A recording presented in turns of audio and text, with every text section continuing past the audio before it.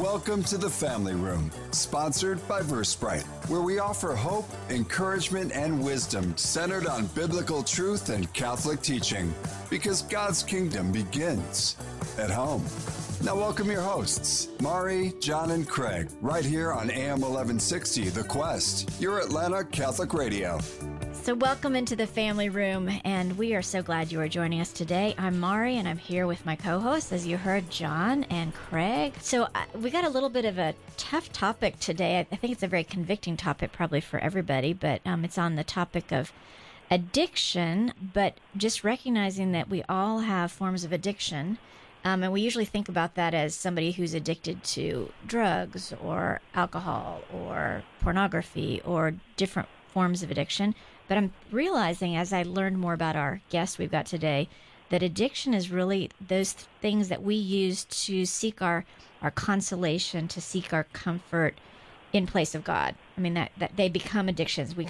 Or inebriation to get away from a deep hurt or a deep wound or something that we may not even recognize, but yet we are self-medicating through these other things. Perfect. I love the way you said that. Yeah, that inebriation, that was an interesting perspective on that we use something that brings us that feeling of inebriation.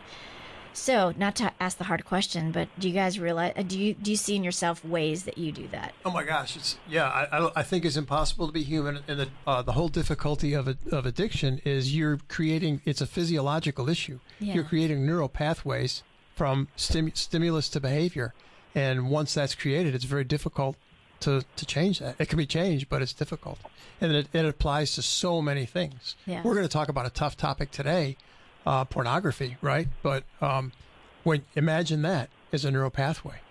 Yeah.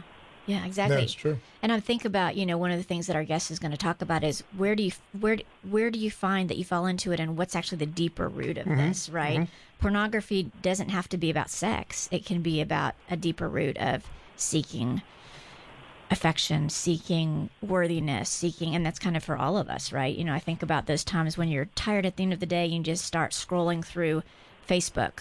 So you're just looking for the hit of, what's something interesting that I can be watching or seeing, or like my daughter loves clothes. I'm a little worried. She loves clothes, which is great, but I know of people who shopping becomes an addiction. An addiction, yeah. Well, that's the kind of, I use the word insidious, but that's how all the algorithms were written by these different websites. What do you look at? What do you linger on? And I'm going to keep feeding you this content on a regular basis. Yeah, and that's where it's the evil one, right? The evil one's behind that, because he wants us to look at something else instead of God and what God is calling us to, and the good things, the good and the true and the beautiful that God has put into our life. So I think that's kind of where we're heading today. 100%. Yeah. And as we bring in our guest, Jordan Burke, I find it interesting, too, because Jordan used to be a police officer in Birmingham, Alabama, and he transitioned from that, and he wanted to serve other people. And it's kind of interesting when you have a personality like a police officer to protect people. Mm-hmm. Now he's trying to protect us from ourselves and from Satan, which I think is awesome. And in the process, so he got out of the police force. He went into doing and creating YouTube content and videos, which he found was a passion and also a gift he had. So in 2014, since 2014, he's continued to develop that. And he's calling himself into serving others by using that talent. And he's doing it through the Avila Institute, which his father, Dan Burke, and stepmother, Stephanie Burke, have founded. And they have a lot of content out there, and he works with them. He also is a resident of Southern Alabama with his beautiful daughter that is 4 years old, Jordan? Should be 4 this year, that's right. Well, Jordan, welcome into the show. I'm very thankful to be here. Thank you for having me. So, as we dive into this, I know this is kind of a challenging topic in a lot of ways, but you've done a great job of using a tough situation from your past to really bring healing and truth to the rest of us. So before we dive into the depth of the conversation, would you share a little bit with, you know what? I'm about to jump ahead of myself. We usually start with prayer. Let's do that. John, I apologize. Let's start with prayer. In the name of the Father, and the Son, and the Holy Spirit. Amen. Heavenly Father, we give you thanks and praise because of all the traps that lie around us, of all the difficulties, of all the things that distract us from you, there is always a constant calling from you, and there's always a path back to you, and you always light that path and invite us to walk it. And today, as we discuss difficult topics and relevant topics with Jordan, we ask you that you would pour out your Holy Spirit on all of us, and most importantly, on our listeners and the people who need to be touched and healed by the content of today's show. Open our minds and our hearts. Make us docile to your Spirit. We ask all these things in Jesus' mighty name. Amen. Amen. In the name of the Father, and the Son, and the Holy Spirit. Amen. Amen. Amen. Introducing our listeners to you, Jordan, could you tell us a little more about your life, your faith journey, and maybe talk a bit about your ministry called Do the Harder Thing? Sure. So obviously fitting 31 years into a few minutes succinctly as much as possible. So I'll nutshell it as much as possible, but this all kind of started, as you mentioned, Stephanie is my stepmom. My parents divorced when I was younger and prior to high school. And in the midst of that, I had all sorts of positive and negative experiences, primarily negative, unfortunately, which I'm sure we'll get into. You mentioned wounds and things of that nature. And that led me into a pornography addiction. That's kind of where this all starts. Which carried through and was hidden away and fluctuated and was, gained in momentum and lost momentum, and it was a struggle over years. Moving into adolescent life and moving into the police force as I'm older, I'm skipping a whole lot of stuff here. But, my formative years were spent on the streets of Birmingham. So I went into the academy. I graduated at 21. So this is the time period where you really become who you are. You're formulating who you're trying to become, and you're learning, and those things affect you deeply.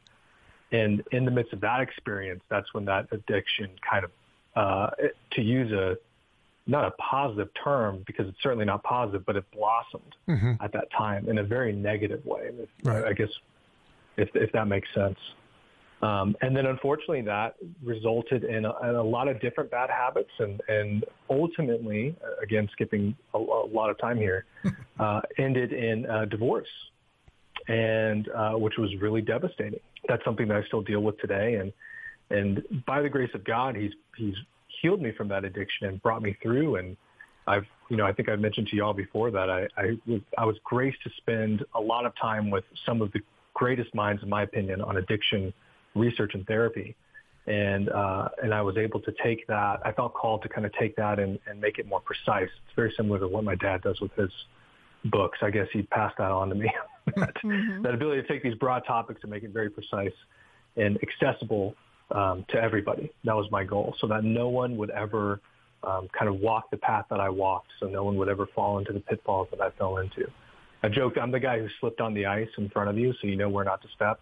That's kind of my role. Good analogy. And we appreciate that. And where was your faith journey in that part? You kind of took us through the human part of what was going on in your life. What about your faith journey during that time? So I converted to Catholicism prior to high school, and it was not something that I ever really took seriously, in the sense that I would have described myself as less than lukewarm. It wasn't, I never made the faith my own, basically. So I would go to Mass, but I didn't really have any concept of what was happening. I had no concept of the sacraments. I didn't quite comprehend everything that was going on around me. I was just kind of checking the boxes. And Jordan, can we tie this together just for people that may not know?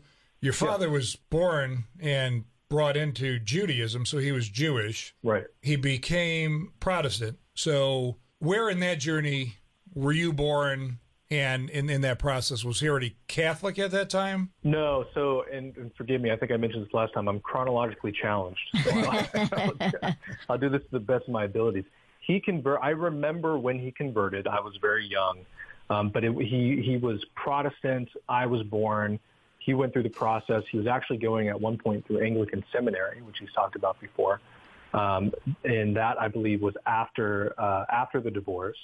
And then he converted to Catholicism. I converted very quickly afterwards. Got it. And does that kind of answer the question? Yeah, no, that's great. Yeah. So we spoke kind of coming into this, Jordan, about addiction being self-medication, and there's 1,000 different versions of that. For you, it's pornography or was pornography. How did that start? Why? What do you think made that the trigger or made that the path that you walked? Because clearly you're not alone. Right. So I like to say that the devil's not creative. In the midst of the recovery, and I bring this up for a reason, I was paired with a lot of other men, and their stories were very similar. Mm-hmm. So whether it was, a guy who found a magazine in the woods or a magazine under some stairs, stumbled across it, mine was very similar. As we mentioned, and for good reason, my parents were divorced. I was supposed to be going to homeschool classes, but those weren't being kept up. I was living with my mom at the time. But I did have a computer with unlimited internet access in the basement. Got it. So very much like the magazine or, the DVD that someone stumbles across, or I guess VHS tape or some, mine was unlimited internet access. And it wasn't anything I sought out. It was just something I stumbled upon. And that's when the hooks kind of set in. To answer the second part of your question, though, in terms of the effects, my mom at that time was a real bad alcoholic. And that she was my only, I would visit my dad when I could, but I was dealing with a lot of wounds, and the pornography became the inebriation method to attempt to manage those wounds. And you mentioned it's an inebriation method, which is, there's a physiological component of that happens. Right. And I know that one of the things that you just said, one of the gifts you got from your dad is you take very complex topics and you bring it down and boil it down for people. And so I know you've done a lot of work and study on just the neurobiology of all of this. And I've heard before that they say that pornography addiction is so strong. Like you said, the hooks are so quick and so strong that it's almost like being addicted to heroin. Like it only takes one pornography hit, especially for men who are so visually motivated, that only just one hit of that can make you addicted. Can you tell us a little bit more about that? Yeah. So when I first started researching, I'm the kind of guy that if I'm gonna do something, I want to know everything about it, everything. I want to know everything.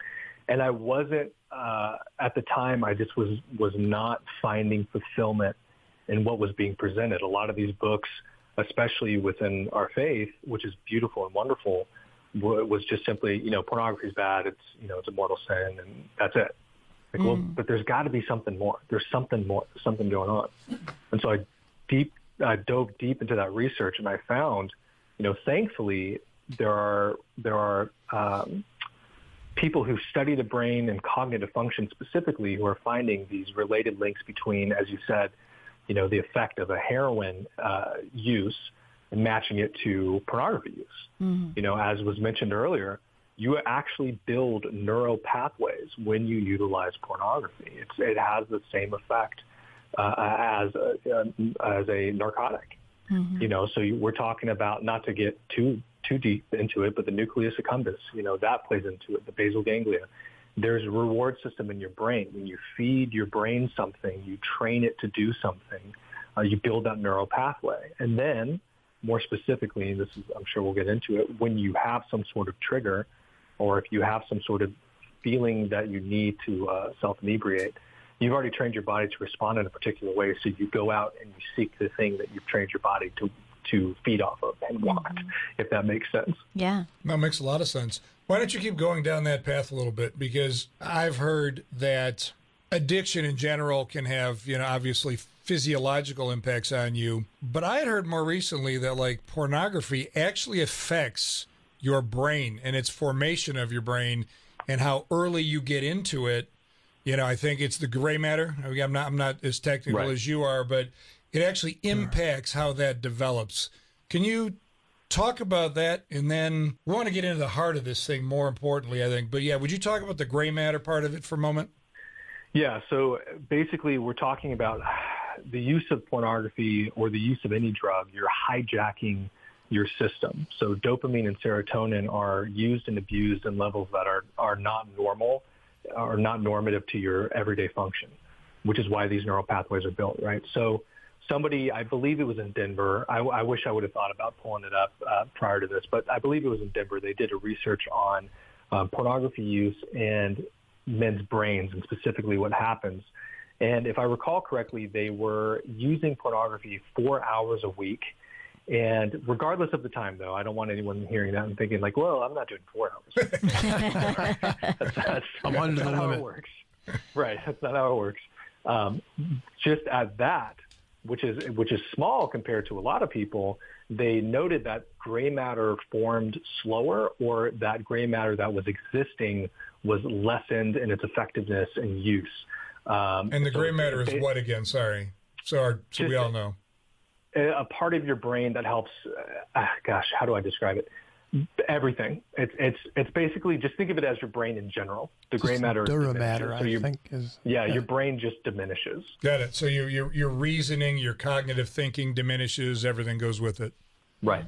Okay. Well, and what's interesting as you say that, I think of something I've heard you and your dad as I've listened to your podcast with him, is that sin makes you stupid.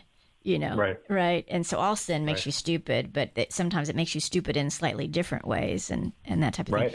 Listeners out there, you are here in the family room with us, and we're talking to Jordan Burke, talking about the addiction of pornography. And parents are always asking or wondering, okay, how do I help my kids? So you broke it open for us that you were alone with the computer. So unlimited access to the computer. We know already the evil one is in that, and he is trying to feed as much as possible people to get into things that they can't handle. Right? And I think, Mari, to that point, it's not like, okay, we have to make sure these specific bad things don't happen. It takes a single trigger. Right. And it doesn't have to be, I've protected my child from hardcore pornography. It could be a scene in a movie that, as my dad used to say, is morally objectionable, whatever. And then that could be the trigger. That's enough, right? And so I think that's the danger of it. Yeah. I think there's a second danger, maybe, Jordan, and you touched on it, and take us a little deeper into it. That trigger, it causes you start doing this. You engage in pornography. You get the endorphins and all the chemical rush out of it. But you do that because something else is missing. It's replacing something in your life. What was because you had a big discovery when you realized, hey, I'm not addicted to porn. I'm addicted to, what was that? Intimacy. So there's levels to this whole thing. There's the level of, well, yes, it's a sin. It's mortal. It's wrong. Then there's the understanding of the physiological impact and the actual, one of the things that breaks guys free most is letting them know, hey, look, you've trained your body to fight you, and this is how we have to overcome it. You've literally trained your body to work against you. So that's the second layer. The third layer that I've only seen, I think, one other apostolate handle is this wounding. Is this, okay, what am I doing? Why am I searching this out in the first place? So when I went to a place called Bethesda, which is in Tennessee, which is absolutely incredible. And they're not a Catholic base, they're a Christian base. And as a side note, because if anybody wants to go to them, I highly recommend it. It was hilarious. One day in class, they said, yeah, we're going to do this thing called Lectio Divina. We actually got it from the Catholics. And I just laughed. I was like, I know exactly what that is. Right. So as I was there and I'm talking to these therapists and technicians and these brilliant minds, one of them pulls me aside and he goes, Jordan, you're not addicted to pornography. I was like, what do you mean? He said, well, by the actual definition of addiction, you are not addicted to pornography. Yeah, you use pornography. You have in the past, but you are not addicted to it. I said, okay. So what are you telling me? He said, you're addicted to intimacy. Mm-hmm. And that was like the wall just came down. Mm-hmm. Oh, I get it. Because at that time, I had already started going to therapy for different aspects of my life. And I was understanding, well, yeah, I didn't have a great relationship with my mom, and I didn't receive as a child, in some cases, the love that you're supposed to give a child.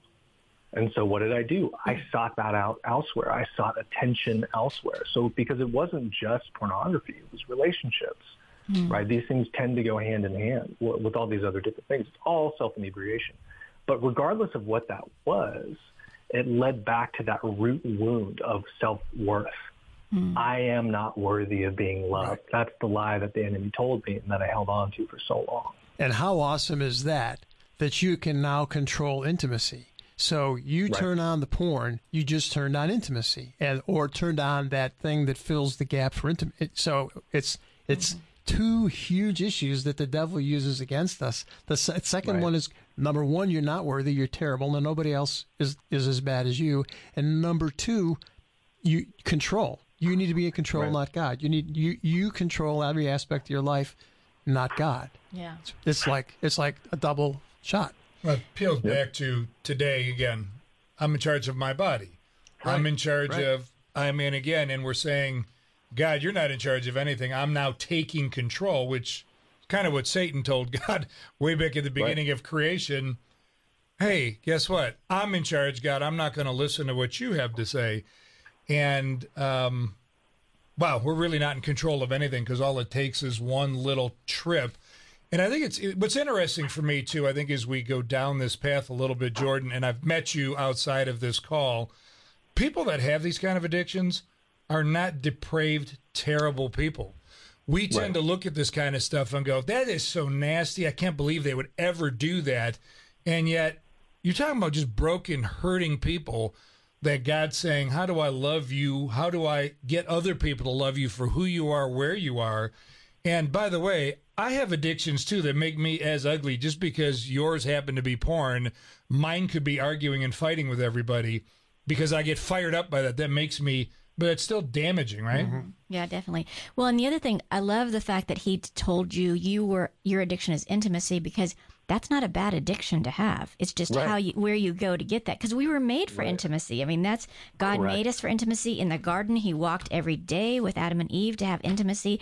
Then that was broken because, once again, Eve took control, right? And said, I don't trust you, God, and listened to the evil one who said, oh, he doesn't love you enough. He doesn't have your best interest. Do this instead. She took control. So then God, all that happened over the years. God continued to be faithful and loving to the Israelites. And then finally, he's like, okay, I need to give you the ultimate intimacy. I'm sending my son. I sent Jesus to be with you, to show you and to serve you and to love on you. And once again, that's, and so part of it is, okay, so we can actually go to him for our intimacy if we know that. And one of the things that really struck me as you were talking earlier about your faith life, you said, I was going to Mass. I was doing all this stuff. My dad had become a Catholic. My dad was serving in wonderful ministries. He was even feeding me, right? Your dad was, because of your dad's gifts, he was not just feeding the rest of the world. He was feeding you all of this. But sin blinds us. So sin blinds us. So even though he handed it to you, you couldn't see it. It wasn't revealed to you because you were so mired in this addiction that you had going on. Right. Yeah. Right. That's exactly right. Yeah.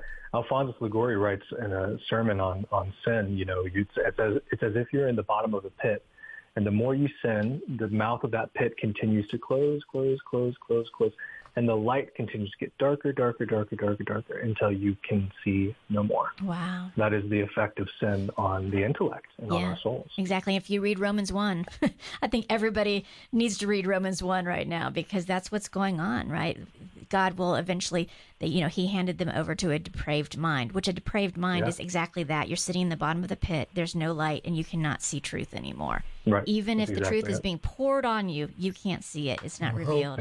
Yeah. Yep. So then what led you to get some help? Where did this go to get you to finally say, gosh, I need some help. I need to get out of this addiction? I hit rock bottom. I had mentioned I was going to therapy for some other things because my marriage was prior to Bethesda, my marriage was in bad shape.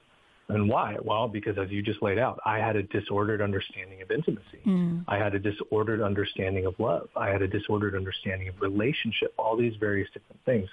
And that was, and a lot of that came from a level of effeminacy, a level of, which is a byproduct of saying yes to your flesh and no to God, right? And saying no to virtue, not seeking the truth, not seeking virtue.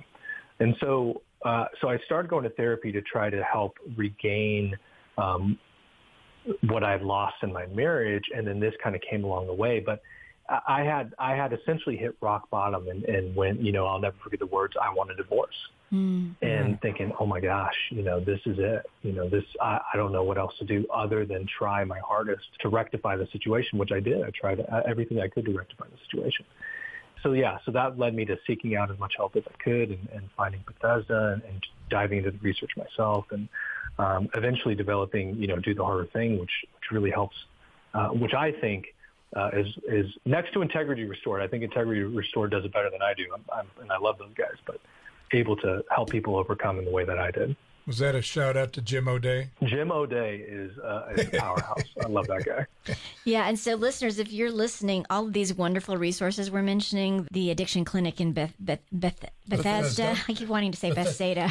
I'm trying to take us to biblical times, to Bethesda, and then Integrity Restored. We'll put those on our show notes. We have an amazing associate producer named Sarah, who I'll give a big shout out to Sarah because she's amazing in what she does. Amen. She creates our show notes. She writes up a great summary of what's going on, but she'll put all of these resources, including a link to Jordan's ministry, on our show notes, so you can go online and read more about that. Find it. So we got about a minute left before we break up, and just listening. We'll wrap up, and maybe you can come back on this or just something to think about as we go. You mentioned, I think, in some of your conversations, Jordan, the difference between being broken and shattered, and it made me think of Jesus talking to St. Peter at the Last Supper. He said, "Satan seeks to sift your soul, and Satan seeks it to be, shattered to the point that it can be sifted."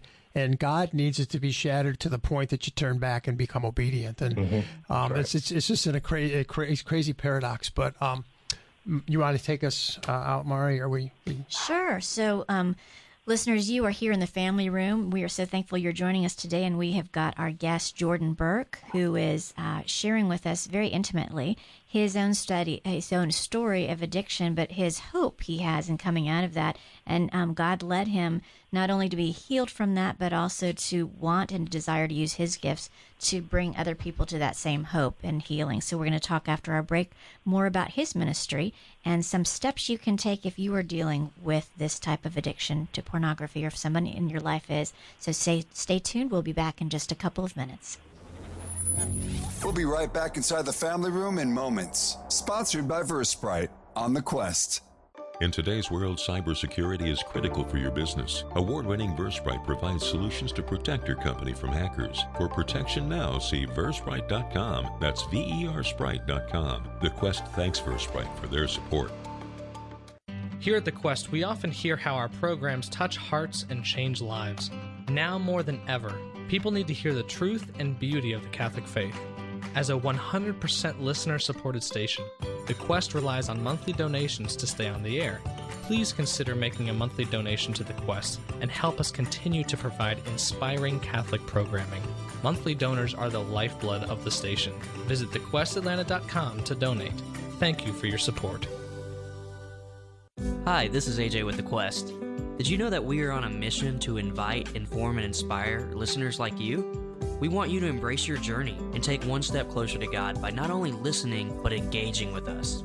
In fact, we could use your help with making this vision a reality. I ask you to prayerfully consider joining us as a missionary to help with volunteer tasks at our studio in Roswell, Georgia. If you feel called to help and would like to learn more, please send us an email at info@thequestatlanta.com.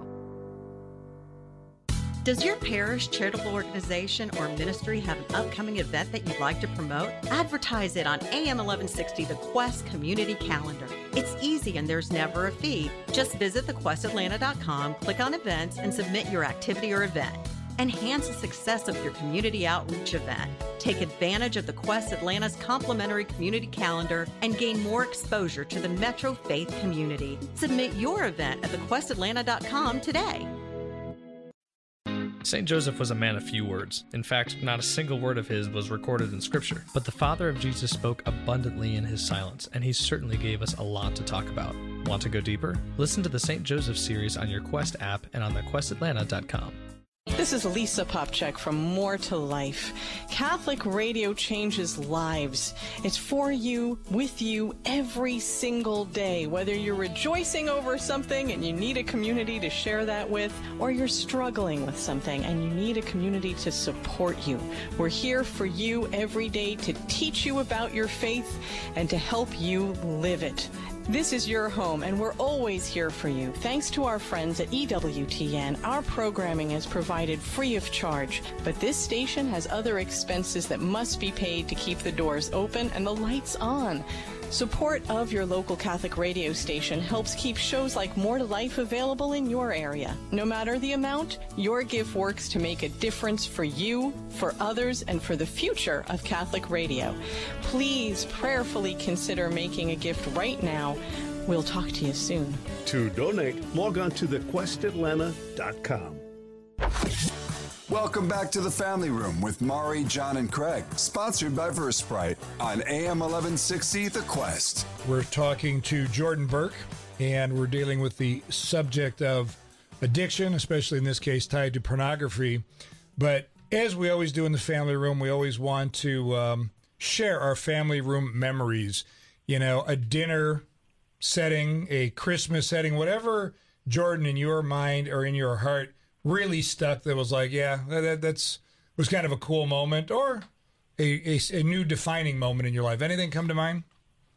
Yeah, so I think it's important to note that not all was bad in my childhood. A lot of it was very rough and it was a struggle. But one of the things that I enjoyed the most was when I was with my dad.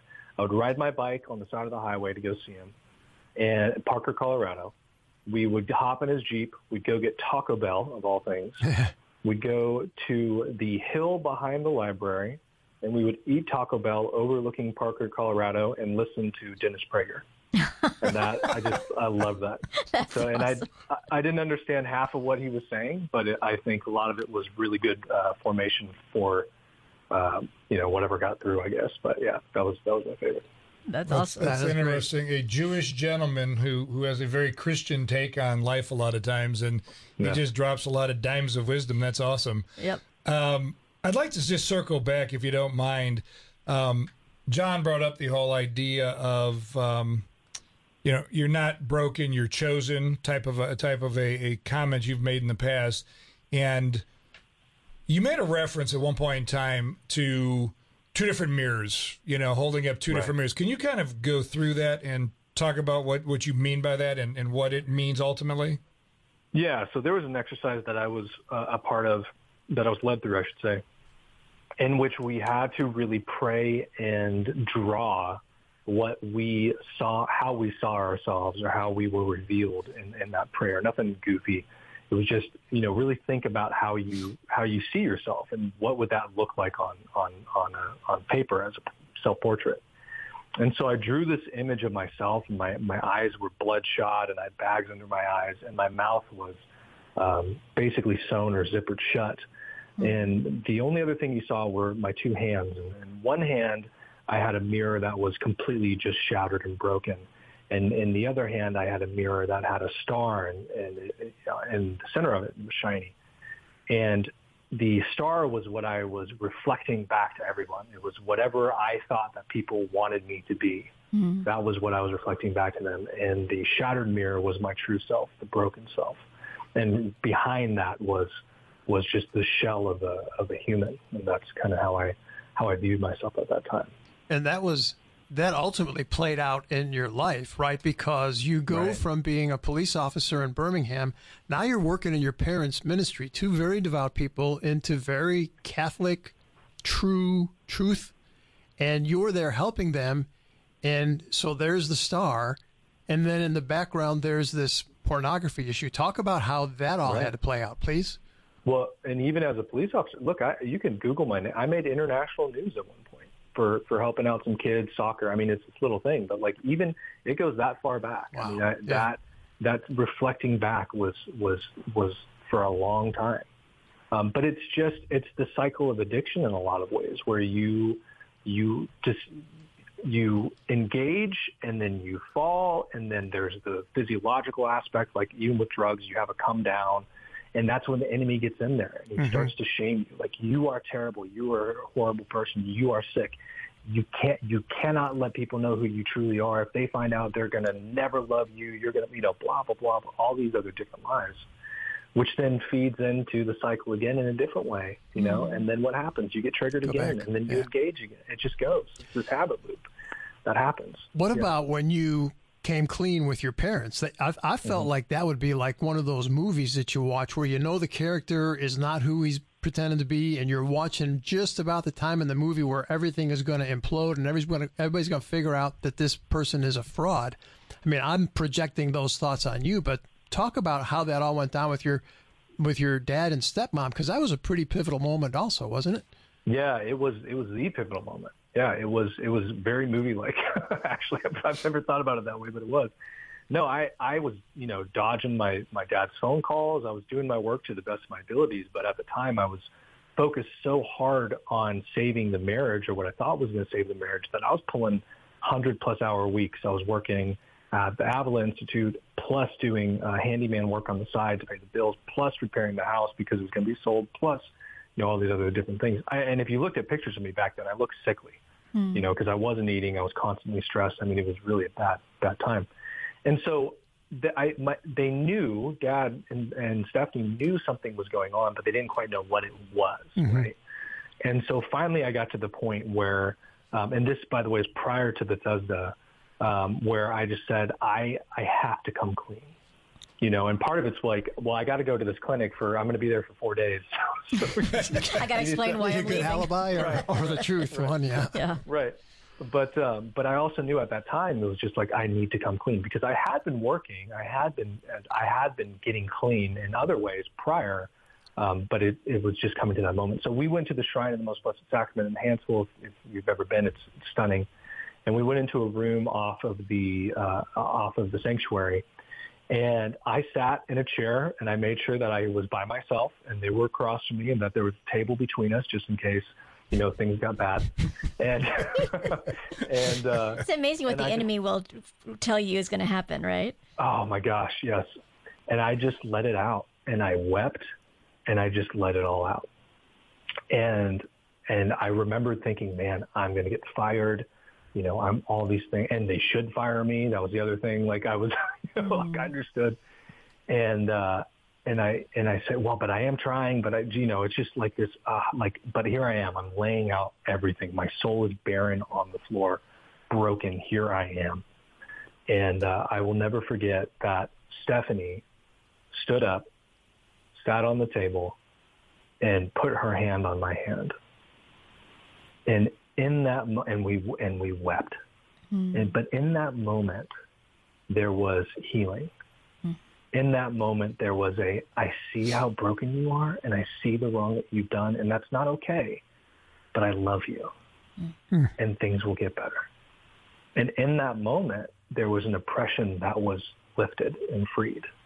And I drove away from there. I will never forget till the day I die. Drove away from that meeting, looking at the sky and thinking, oh my gosh, I have never seen the sky this blue. I have never seen the clouds this crisp. And then thinking, I've never heard my thoughts this clearly.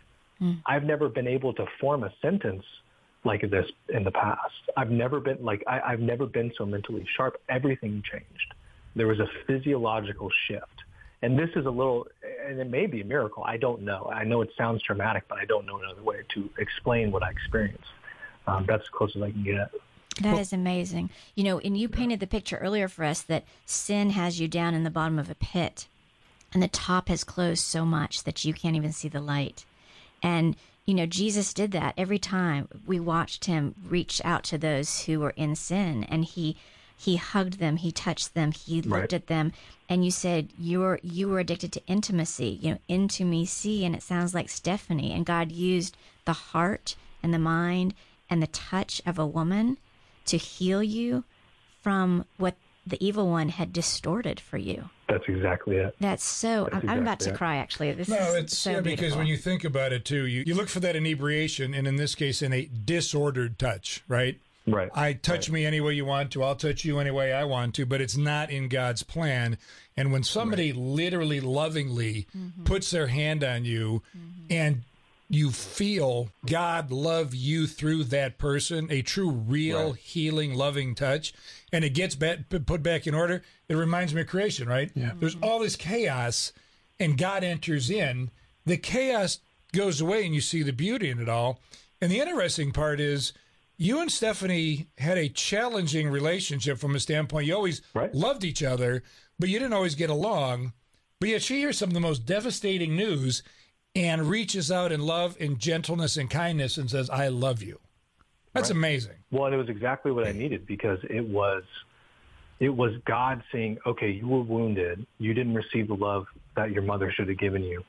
It's very much Our Lady, right? Here she is. Mm-hmm. Her love is here. Mm-hmm. And I think y'all pointed that out last time we talked. I had never considered that before, but that's exactly what it is.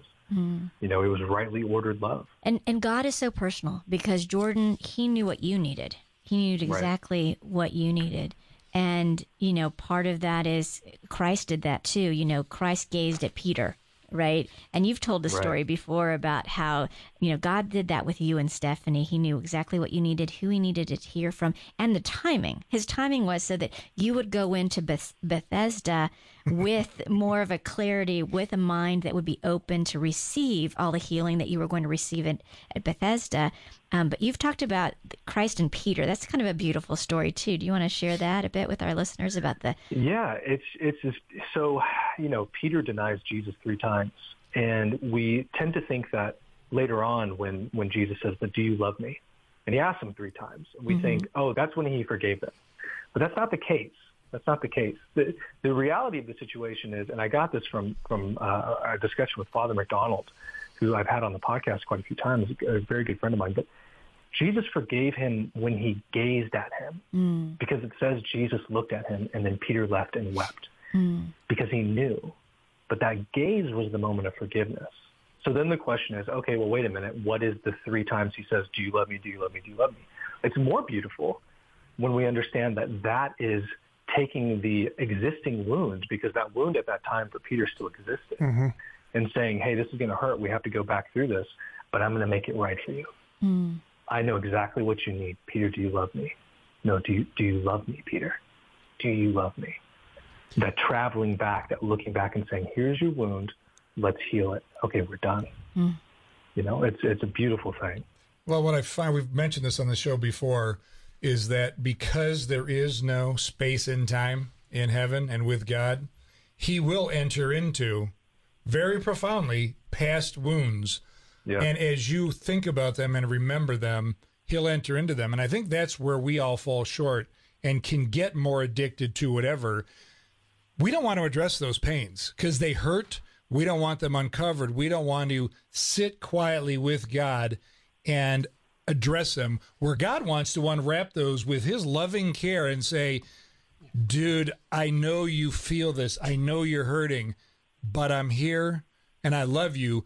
Let's you and I deal with this. Stop dealing with it with drugs, alcohol, stupidity. I mean, because we get really stupid, as Mari said, when we're sinning. So, I just found this whole story profoundly. And if listeners, you're just joining us, you're in the family room with Jordan Burke, and we're talking about not really pornography. We're talking about the healing love and touch of God in an addiction that we all, at some point, may suffer in some kind of addiction, but how God wants to, I can't even talk, guys, who wants to enter into that and really heal us and order our lives right and get rid of the disorder.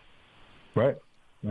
So let's put 2 pieces of the puzzle back together again, because you said some important things there. First off, we're not talking about pornography, talking about addiction. We're talking about a very difficult thing, and understanding that God allows so much so that he can cast that gaze in our direction that says, it's okay, come on back.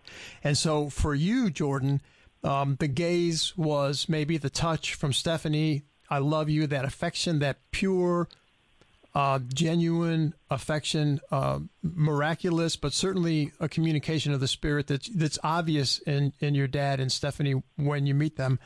So that was the gaze. Then there had to be the healing, like you spoke about with St. Peter, right? So for you, the healing was at Bethesda. Can you talk about that experience a little bit? Because it seemed like that opened all kinds of insights. Right. Yeah. So, the healing started prior to that, but it really, it's so apt that they called it Bethesda. You think about the pool, right?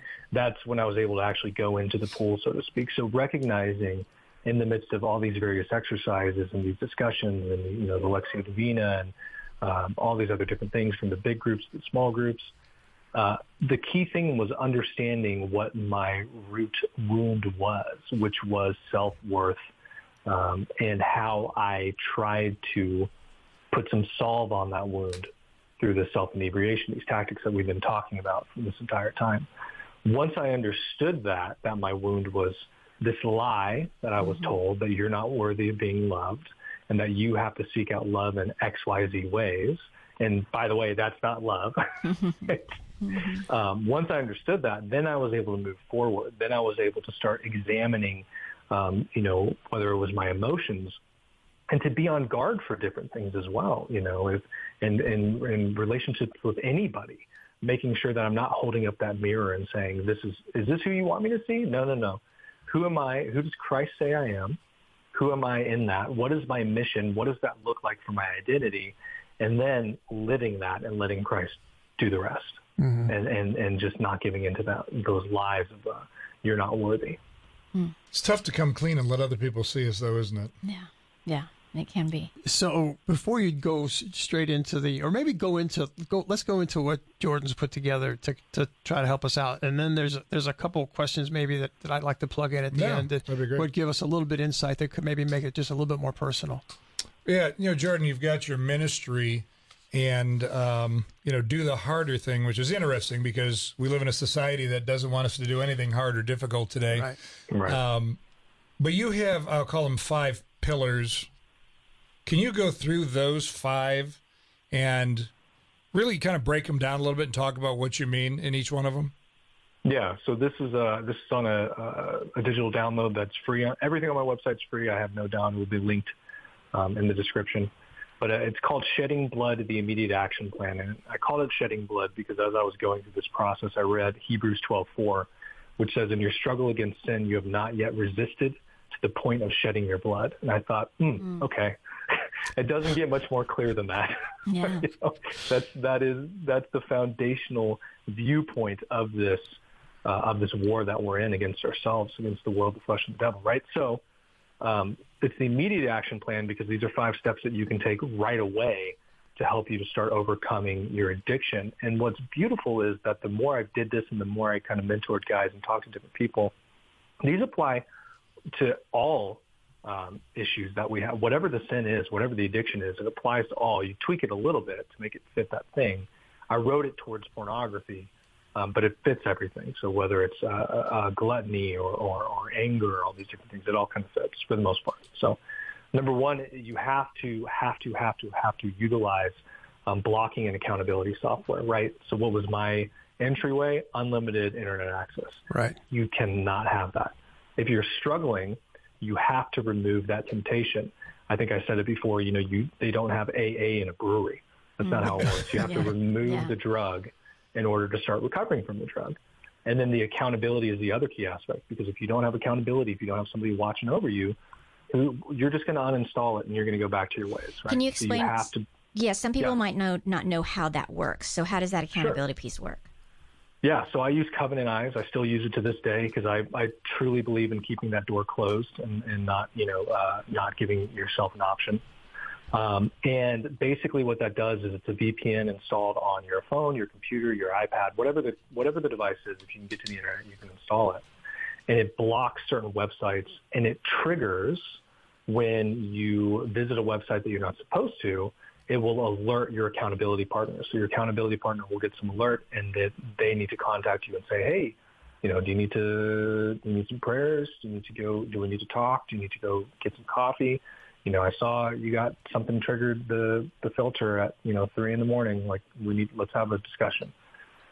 Someone helping keep you on the right path. And then obviously it's just a great way to, if you're struggling with it and you're thinking, well, crap, I don't want to let my buddy down, or this is embarrassing, I don't want them to know. It's also a good stopgap to make sure that you don't engage in that behavior. Wow. Yeah. So that's the first step. You have to do that. You have to remove the drug. Nothing else matters if you're not removing the drug. The second one is learning your triggers. This is the next really, really, really important thing. Most people have heard of HALT, hungry, angry, lonely, tired. But there's other aspects to that. Are you most tempted before you go to bed? What comes before the temptation? One of the exercises that I recommend is if you notice yourself being tempted to a certain sin, whatever that is, or a certain, whatever it is, to stop and write down 3 things. What am I feeling right now? What am I doing right now? Who's around me right now? That gives you data points so you can figure out, oh, interesting. I'm angry. And it turns out that every time I'm angry, I am tempted to go look at pornography, or I'm depressed. And every time I'm depressed, I'm tempted to go look. And so triggers are super important. Next, you have sacraments for obvious reasons. The graces in the Eucharist and reconciliation are extraordinarily powerful, followed by the 4th pillar, which is mortification, or better known as ascesis. So this is just the act of doing the harder thing, choosing to subjugate your flesh to your intellect and the will, and not the other way around, not to be ruled by your flesh. And then the 5th and final pillar is prayer, because quite frankly, none of this matters.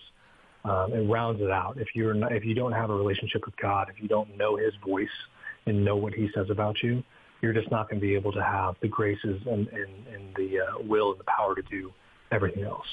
That's great. Your points make me think of so many different things. The learning our triggers point, as you talk through that, are you hungry, angry, lonely, tired? I think you also said bored, whatever it might be in the time.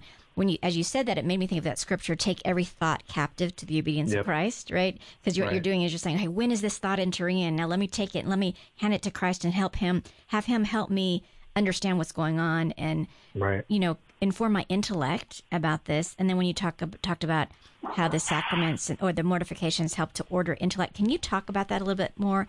Intellect, will, flesh, because I think that is something that's so important for us to understand. Yeah, mortification and ascesis, well, quite frankly, I don't believe that there's a saint in heaven who did not practice ascesis in some way. So and when you say ascesis. Asceticism. Life. Oh. Like the root of asceticism. Yep. Okay, asceticism. Yeah. That's exactly it. So mortification is kind of the other word that I use, because it's same thing, but it's a little bit more intense. But it's basically just the act of, it's self-giving, self-denial. So how am I going to give myself to God? How am I going to deny myself, right? So whether it's, hey, you're driving and you think, I really want Taco Bell. No, I have to, I'm going to deny myself of that. That's a really low key one. I used to go on hikes a lot in dead silence, and I hated it. I love silence now, praise God. But choosing to do that is ascesis, right? It is mortification.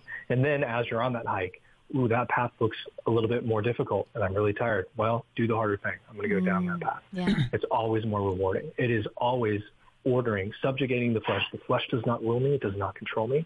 It is subject to my intellect, God-given intellect, and my will, which is hopefully united to God's will. And if you think about the physiology of that, I'm no doctor, but if you think about choosing the more difficult path, I think about working out.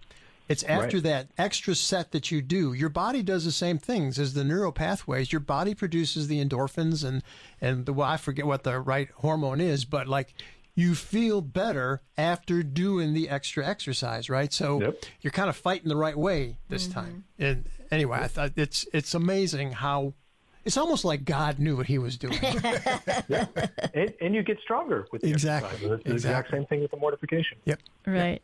Well, if we're not going to self-mortify ourselves, something is going to. Yep. I mean, God's not going to let us just hang out there. Life's going to happen to us. So that's a good point. Either choose your mortification or be mortified in other ways. Yeah. Jordan, I think we're in a really good place with this conversation. You've brought a lot of light to scenarios that sometimes are tough to talk about, and you've done a good job talking about it. And again, let's just make sure everybody listening understands our kids are going to do what they want to do. And no matter if you think you're a saint, if you've done everything right, or you think you've done everything wrong, kids are going to make their own decisions. Our job is to continue to stay on our knees and pray and be there for them and love them through it and quit preaching to them.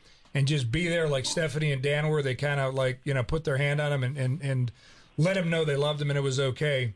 And with that, would you be kind enough to close us in a prayer? Sure, absolutely. In the name of the Father, Son, and Holy Spirit. Amen. Amen. Lord, thank you so much for this time together. I ask that whatever you have chosen to say through me would penetrate the hearts and minds of your faithful, of your people, that it would be inspiring, encouraging, that it would help those who are struggling see that there is a light at the end of the tunnel. There is hope, there is goodness, there is joy, there is grace, there is mercy, there is peace. in you, in your arms, pressing our heart against your heart, Lord. Please allow us to do that. Protect us, surround us with your crown of thorns covered in your most precious blood. We ask this in the name of the Father, Son, and Holy Spirit. Amen. Amen. Thank you so much, Jordan. Thanks, we really Jordan. appreciate you being with us here today and sharing with us your story, sharing with our listeners. And listeners, we're thankful you are here with us again. Please join us again next week here in the Family Room, where we offer hope, encouragement, truth, and wisdom for families. Thanks for hanging out with us in the Family Room, sponsored by VerseBrite. For more info, go to am1160thequest.com.